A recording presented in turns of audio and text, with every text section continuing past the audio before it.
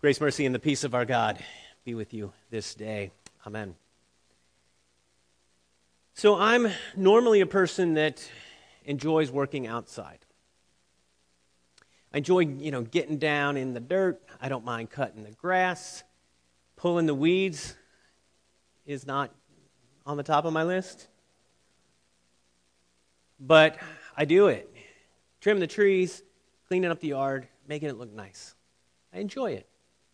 Grew up with some acreage, so I learned to use the tools when I was pretty young. Our first house had 2 acres, so I needed a chainsaw. Still have it. Still runs. Since moving here, I bought the chainsaw on the pole so I could get where the palm tree branches are always coming out.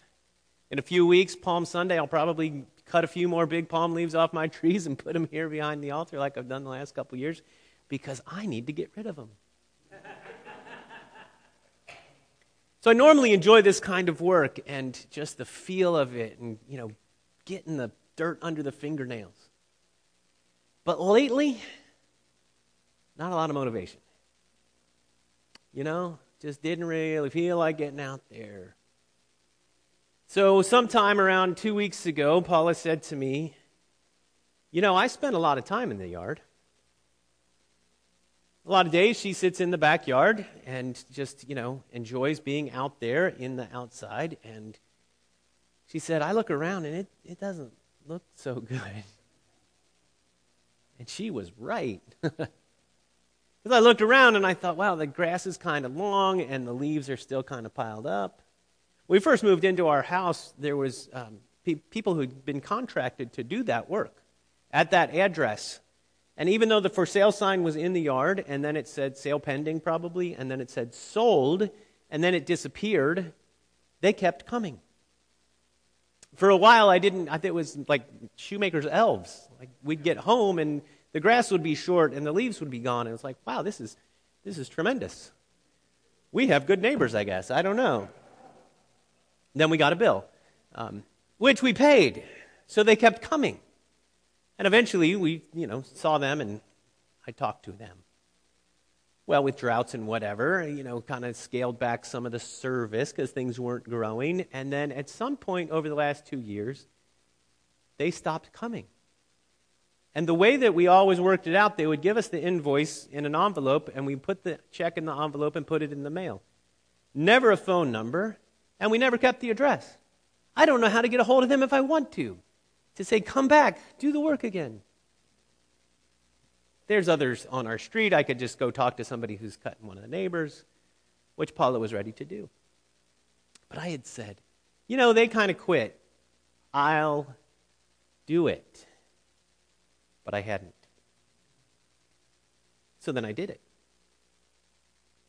After she said, it doesn't look so good. I fired up the lawnmower and I cut the grass and I got out the weed eater and I got it started again after some time. My blower, got that going. Gas plower blower. Right? I used all the loud tools because I wanted everybody in the house to know, maybe even neighbors, that I was cutting the grass and making the yard look good. I wanted credit. You ever do that? You ever make sure that what you're doing is noticed? That the effort that you're making doesn't go unseen? Like, while I'm washing the dishes? Sometimes we do that. A couple of weeks ago, as we started Red Letter Challenge, the week was being that we were going into. And we actually began with this question: who are you? Who are you? And immediately after this point was made, what we do flows from who we are. And we talked about that in terms of being. And now that we reach the week of serving, we need to circle back and make sure we still have that firmly in our minds. What we do flows from who we are. Our identity remains of primary importance.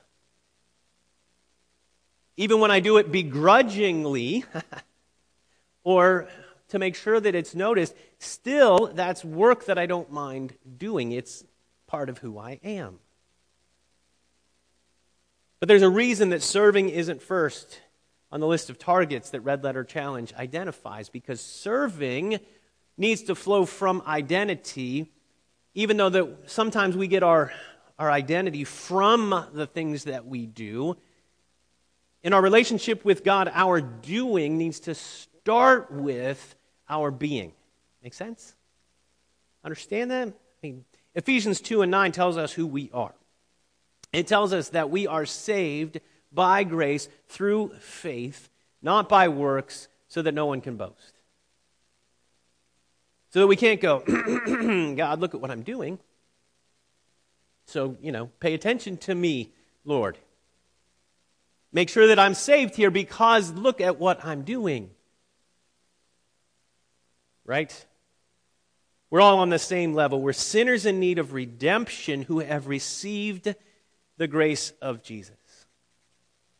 So our first target in this Red Letter Challenge was being, that we need to be disciples of Jesus, to be in Christ, to be that new creation that God has made through the grace that He gives us. That is our primary identity as believers and followers of Jesus.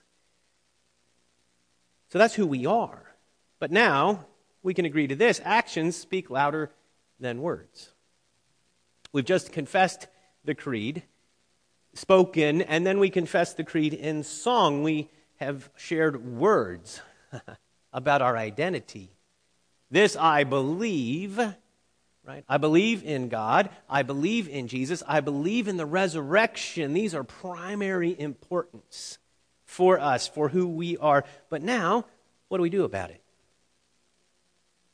It doesn't mean that we don't do things, that we're saved by grace through faith, not by works. It doesn't mean, okay, now let's bring the couch out that we had and sit on it and go, okay, I'm good. Put my feet up, right? I don't have to take care of any of it. I don't have to do anything. Now, in terms of salvation, that's true. You don't have to do anything to be saved. But God doesn't want us sitting on the couch all the time. Sometimes, yeah, we need to rest. Don't get me wrong. It's not like, I got to go do now. But here's what James 2 says, faith without works is dead. Ooh, yikes. He goes on in James 2. We can't say to someone, go in peace, be warm and filled, to a person who has physical needs. A person who's needing clothing or food. Oh, go be warm and well fed and send them on their way. Go do that. We meet their needs. When all is said and done, let's make sure more is done than said. Or, to quote an old country song, a little less talk and a lot more action. We need to take action. We need to put the words into practice. That was part of what we talked about at the very beginning of this whole process, is that we hear the words, we put them into practice in order to be like the wise man building his house on the rock. What do those actions look like? See, our identity leads to action. Have you heard this before? Attitude is everything. It's talked about in work environments, in business circles. Attitude is everything. If we have a positive attitude, then things should go better for us. If we have a negative attitude, then a lot of times things go poorly for us. Right? And it makes sense. And it's true. Your mindset affects what you do. As much as our action is born from our identity, our actions also flow from how we think. So let's talk about the mind of Christ. Jesus was a humble servant. We heard from Philippians chapter 2 about that. We also read Jesus' own words in Matthew chapter 20. The Son of Man came not to be served, but to serve, and to give his life as a ransom for many. We know that verse pretty well, probably. Heard it before, I would suspect.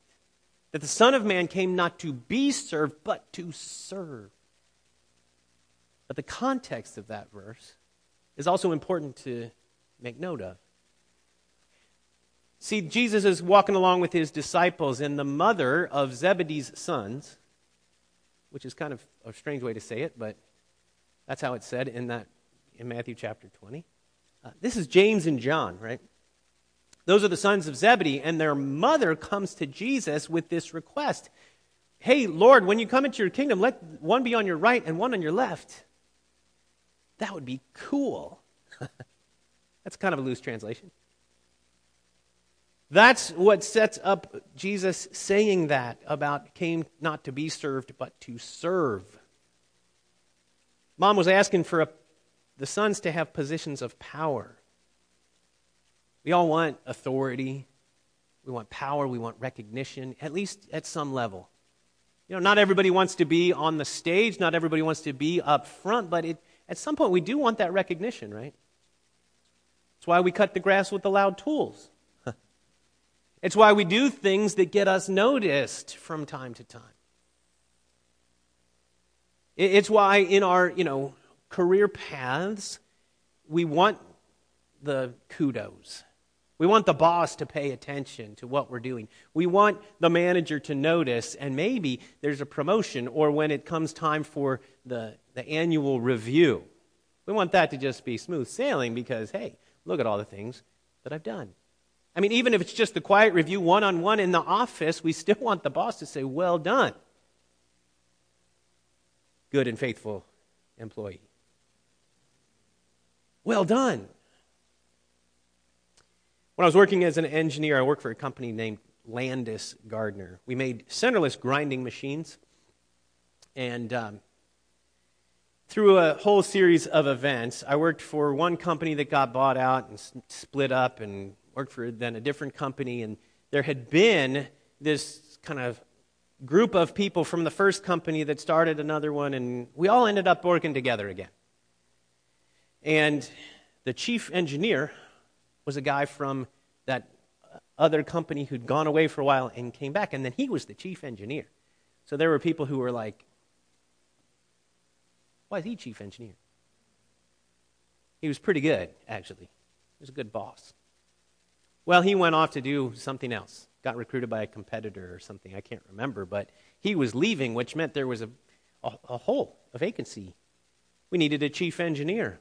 And for a couple of minutes, I thought, maybe I should put my name in that hat. Why not? I could be the chief engineer. I was like this level engineer, right? But I aspired to that office, to that place. He had a door. I had a cubicle. He had a person who was right outside his office that would do things.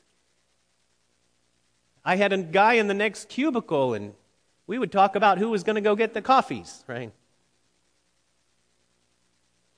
Maybe I should apply. Maybe I could be the chief.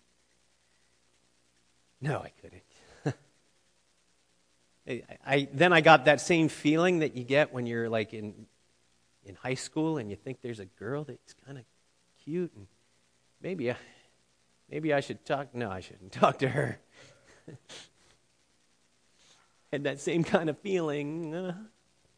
Just going to get rejected. So I didn't apply, but I aspired to it. I had that desire.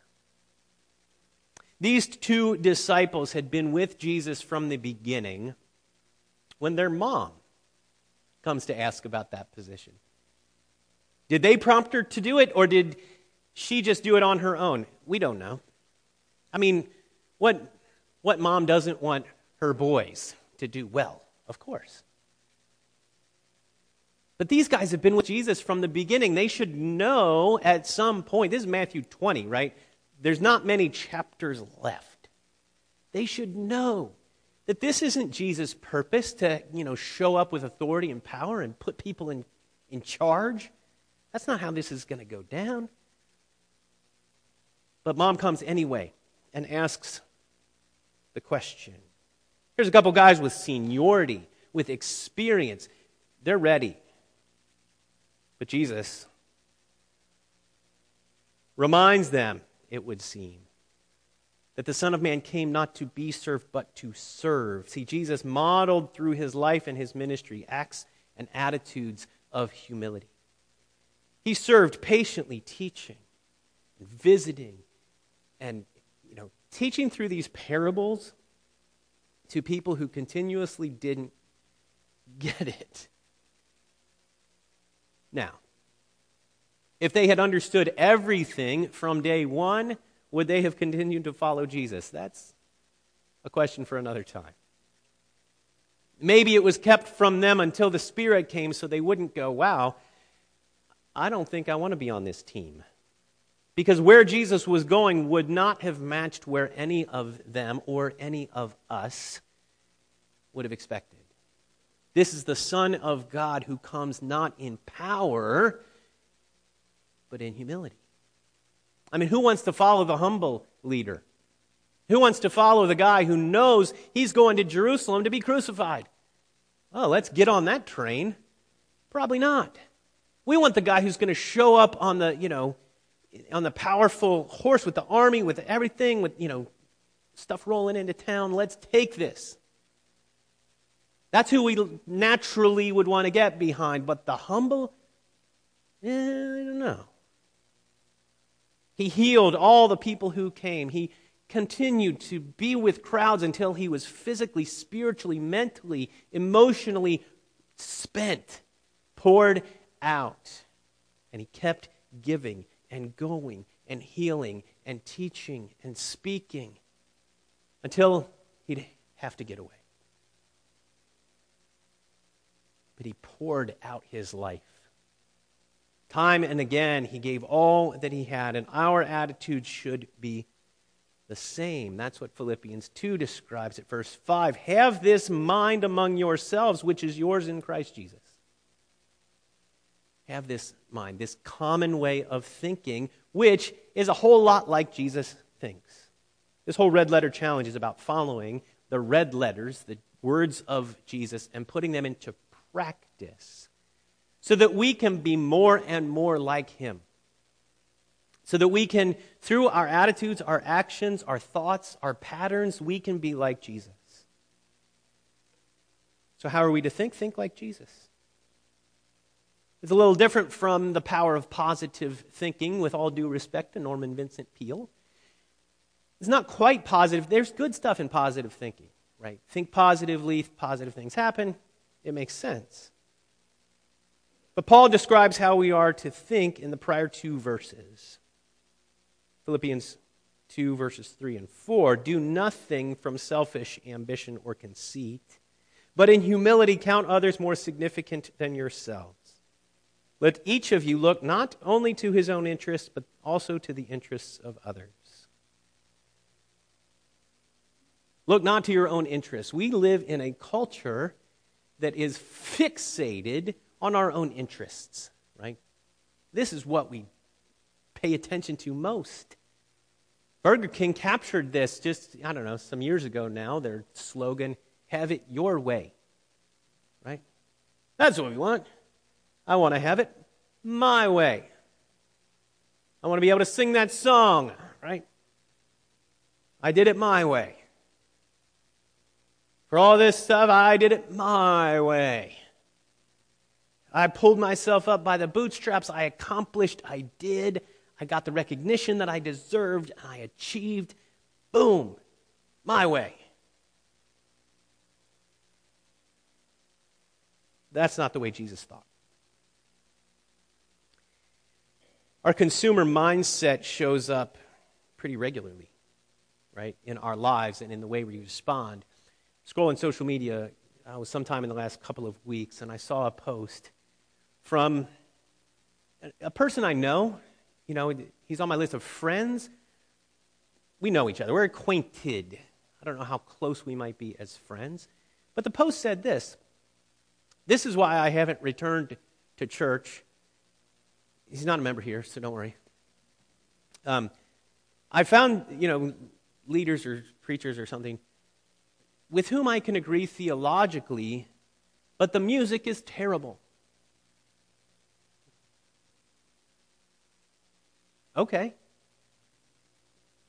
Just because the music isn't what you want or up to a certain level or standard, I don't exactly understand. And I think there was something posted about praise courses and repetition, and it's the same old worn-out criticism of praise music, right?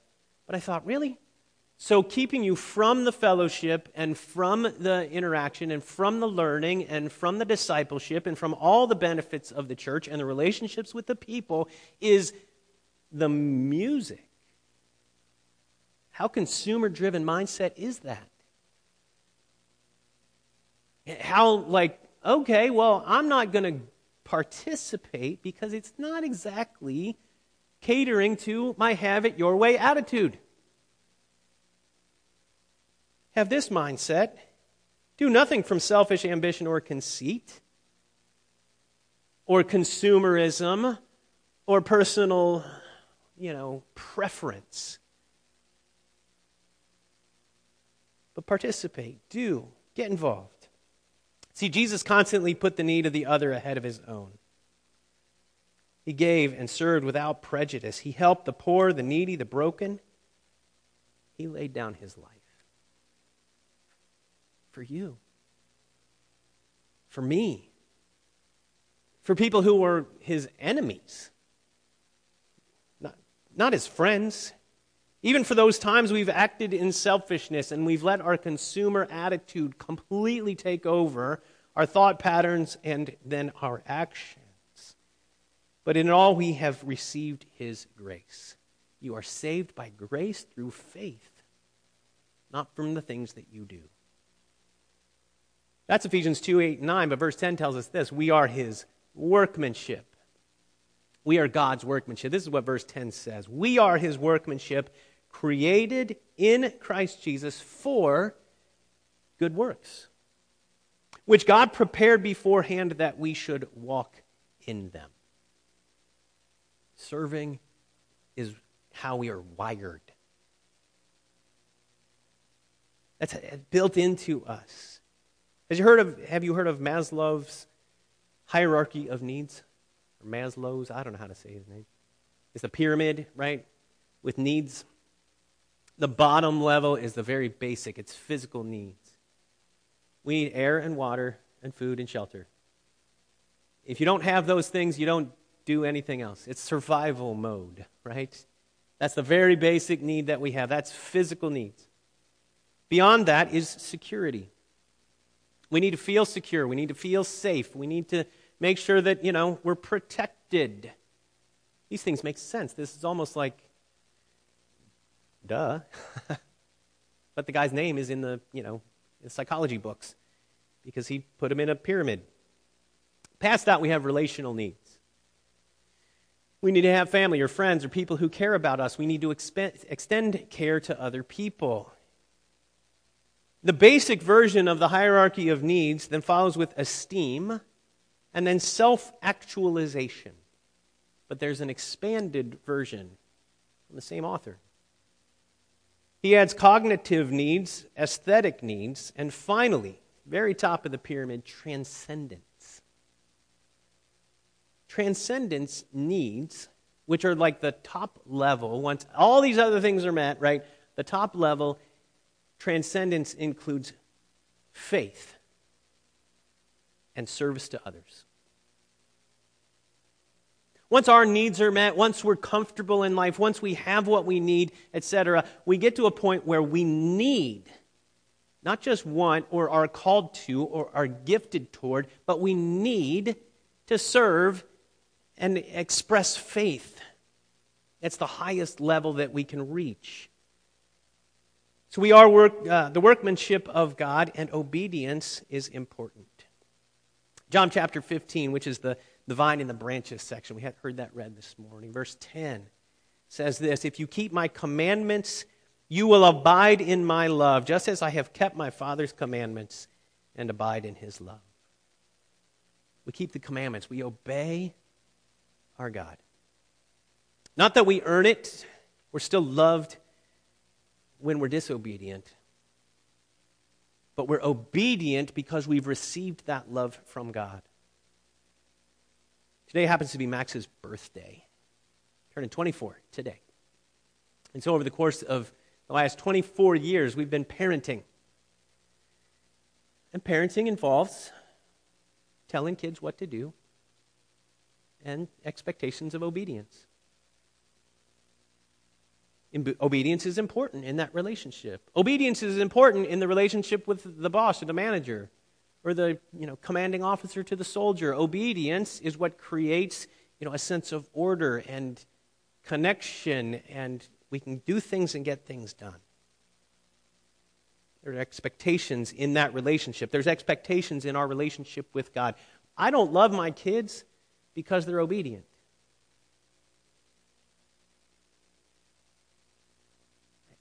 Doesn't hurt. God doesn't love us because we're obedient, but living in that love, abiding, like Jesus says, in that love we obey. Obedience is important. Do the things that you're commanded to do. Be humble. John chapter 13, verse 5. This is the most incredible example of humility that we can find. He, that's Jesus, poured water into a basin and began to wash the disciples' feet and wipe them with the towel that was wrapped around him. This is the Son of God. Not long before he was going to be crucified. Most of the time on Maundy Thursday, we remember the Lord's Supper and the eating and the breaking the bread and drinking the wine, and it's the Passover and all the things that are happening connected with that, which is all very important. But in that time, in that same meal, there was this time where Jesus wrapped the towel around, got the basin of water, and went around and washed the disciples' feet. Simon Peter oh, no, hold on. Don't wash my feet. And Jesus if I don't wash your feet, you've got no connection to me, no part with me. And Peter, being Peter, is well then, wash my head and my hands. Let's do this. The Son of God washing the disciples' feet gives us the ultimate example of humility in service. That's what we can follow. That's a model for us so that we can, like Jesus, serve without expectation. Luke chapter 14. Jesus is eating a meal with, I think it's a Pharisee. And he teaches this way: when you give a feast, invite the poor, the crippled, the lame, the blind. And in verse 14, beginning of it, and you will be blessed. So a lot of times, who do we invite? Well, maybe we can get an invitation back. Maybe there's a reciprocal relationship. Jesus calls us to be the kind of people that give without expectation, that serve without expecting to be served. If we're always just connecting with friends, with those who are easy to serve in terms of our offering of what we do, right? If I only cut the grass at my own house and, run my blower, but I never get outside the fence. Not that I'm going to cut everybody's grass. Don't get on my list, right? But if I only, am doing things in the perimeter of my own property, or then serving people that I can expect, well, if I blow his driveway off, then he's going to take care of my dog or something. And a reciprocal relationship might happen. Jesus is talking to us about, hey, give it away and don't expect anything back at all. 2011, there was a tornado. Happened to be on our anniversary, May 24th that year. We lived in Oklahoma at the time, so tornadoes were not uncommon. But this was going to be a big one. They were talking about it for 2 or 3 days ahead of it. They were conditions looking like there might be a tornado. And it's the kind of forecast that you pay a lot of attention to. So that day, somewhere around maybe 10 or 11 in the morning, sure enough, southwestern Oklahoma, this storm was starting up. They were right. And before long, they were it's starting to, cycle and then it was a tornado and it was on the ground. And for like 2 hours, this thing was just heading straight toward where we lived. Right? Tornadoes, you can kind of draw a line. They go northeast. And the line that it was tracking on was like literally heading right for us. So we remember that day because Drew was really little. And we thought, he doesn't know phone numbers, addresses. He knows his name, but I don't know. We had a Sharpie. We were ready to write on his skin so that he could be identified if we got separated somehow. I mean, we're just like, what do we do? This is the big one. It was an EF5, which is the top of the scale. There's no worse tornado. Heading right for us. Thankfully, about, 45 minutes to our west in tornado traveling time, it ticked just a little bit north. So it was on this track, and all of a sudden it went doop, and started moving a little bit further north. Missed us a few miles to our west. Went north of us through a little town called Piedmont, Guthrie, and I forget what else. Anyway, a few days later, gathered some people, went out, just drove out to where the tornado happened. Red Cross was already there giving tetanus shots to anybody who showed up. I got out my power tools. I went to find somebody we could help. Found a person whose mobile home had just been wiped off the foundation. It was just bare concrete, and there was all this stuff kind of strewn around, and we just started collecting things and piling it up. And I tell you this story not to say, look at me and what I've done, but to tell you this part of it. I don't know their names. I don't know who they were.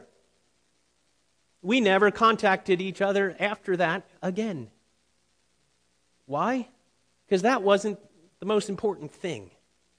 The most important thing was to help them get through this devastating moment. How can we help people whose names we don't even know? How can we connect with people and support them and love on people without expectation? We want to build the church. We want to connect with people around us and help people become disciples of Jesus. But there are people down here at this level of need who need to be warm and well fed. They're not ready for, hey, let's get involved and be disciples, right? Let's serve them. And how can we support people who are in need of security? And how can we love on people who are in need of relationship? That's where we can start to connect people to Jesus. But through it all, what are people's needs? And let's support people wherever they are, whatever their need is, without expectation. Ultimately, for the purpose of building the kingdom of God, because we're called to do that, right? But one way we do that is through our service, through loving people who are near us, who are around us. And we can recognize this. Our acts of service are for the Lord. Matthew chapter 25. Jesus is teaching again, and he says this, "The king will answer them, 'Truly I say to you, as you did it to one of the least of these, my brothers, you did it to me.'" This is where Jesus was talking about the cup of cool water, or you visit the people in the prison, and all these little things that they did, and this is in a parable, right? And the king says, well, what you did to the least of these, you did it to me. We are the hands and feet of Jesus. How can you serve? Whom can you serve? There are opportunities to serve the Lord in our lives all the time. I know people who are quietly serving really regularly. Can you serve? Can you do? Can you do it without expectation and fanfare and recognition? Serve the Lord. Begin with the attitude of Jesus and be his hands and feet. Amen.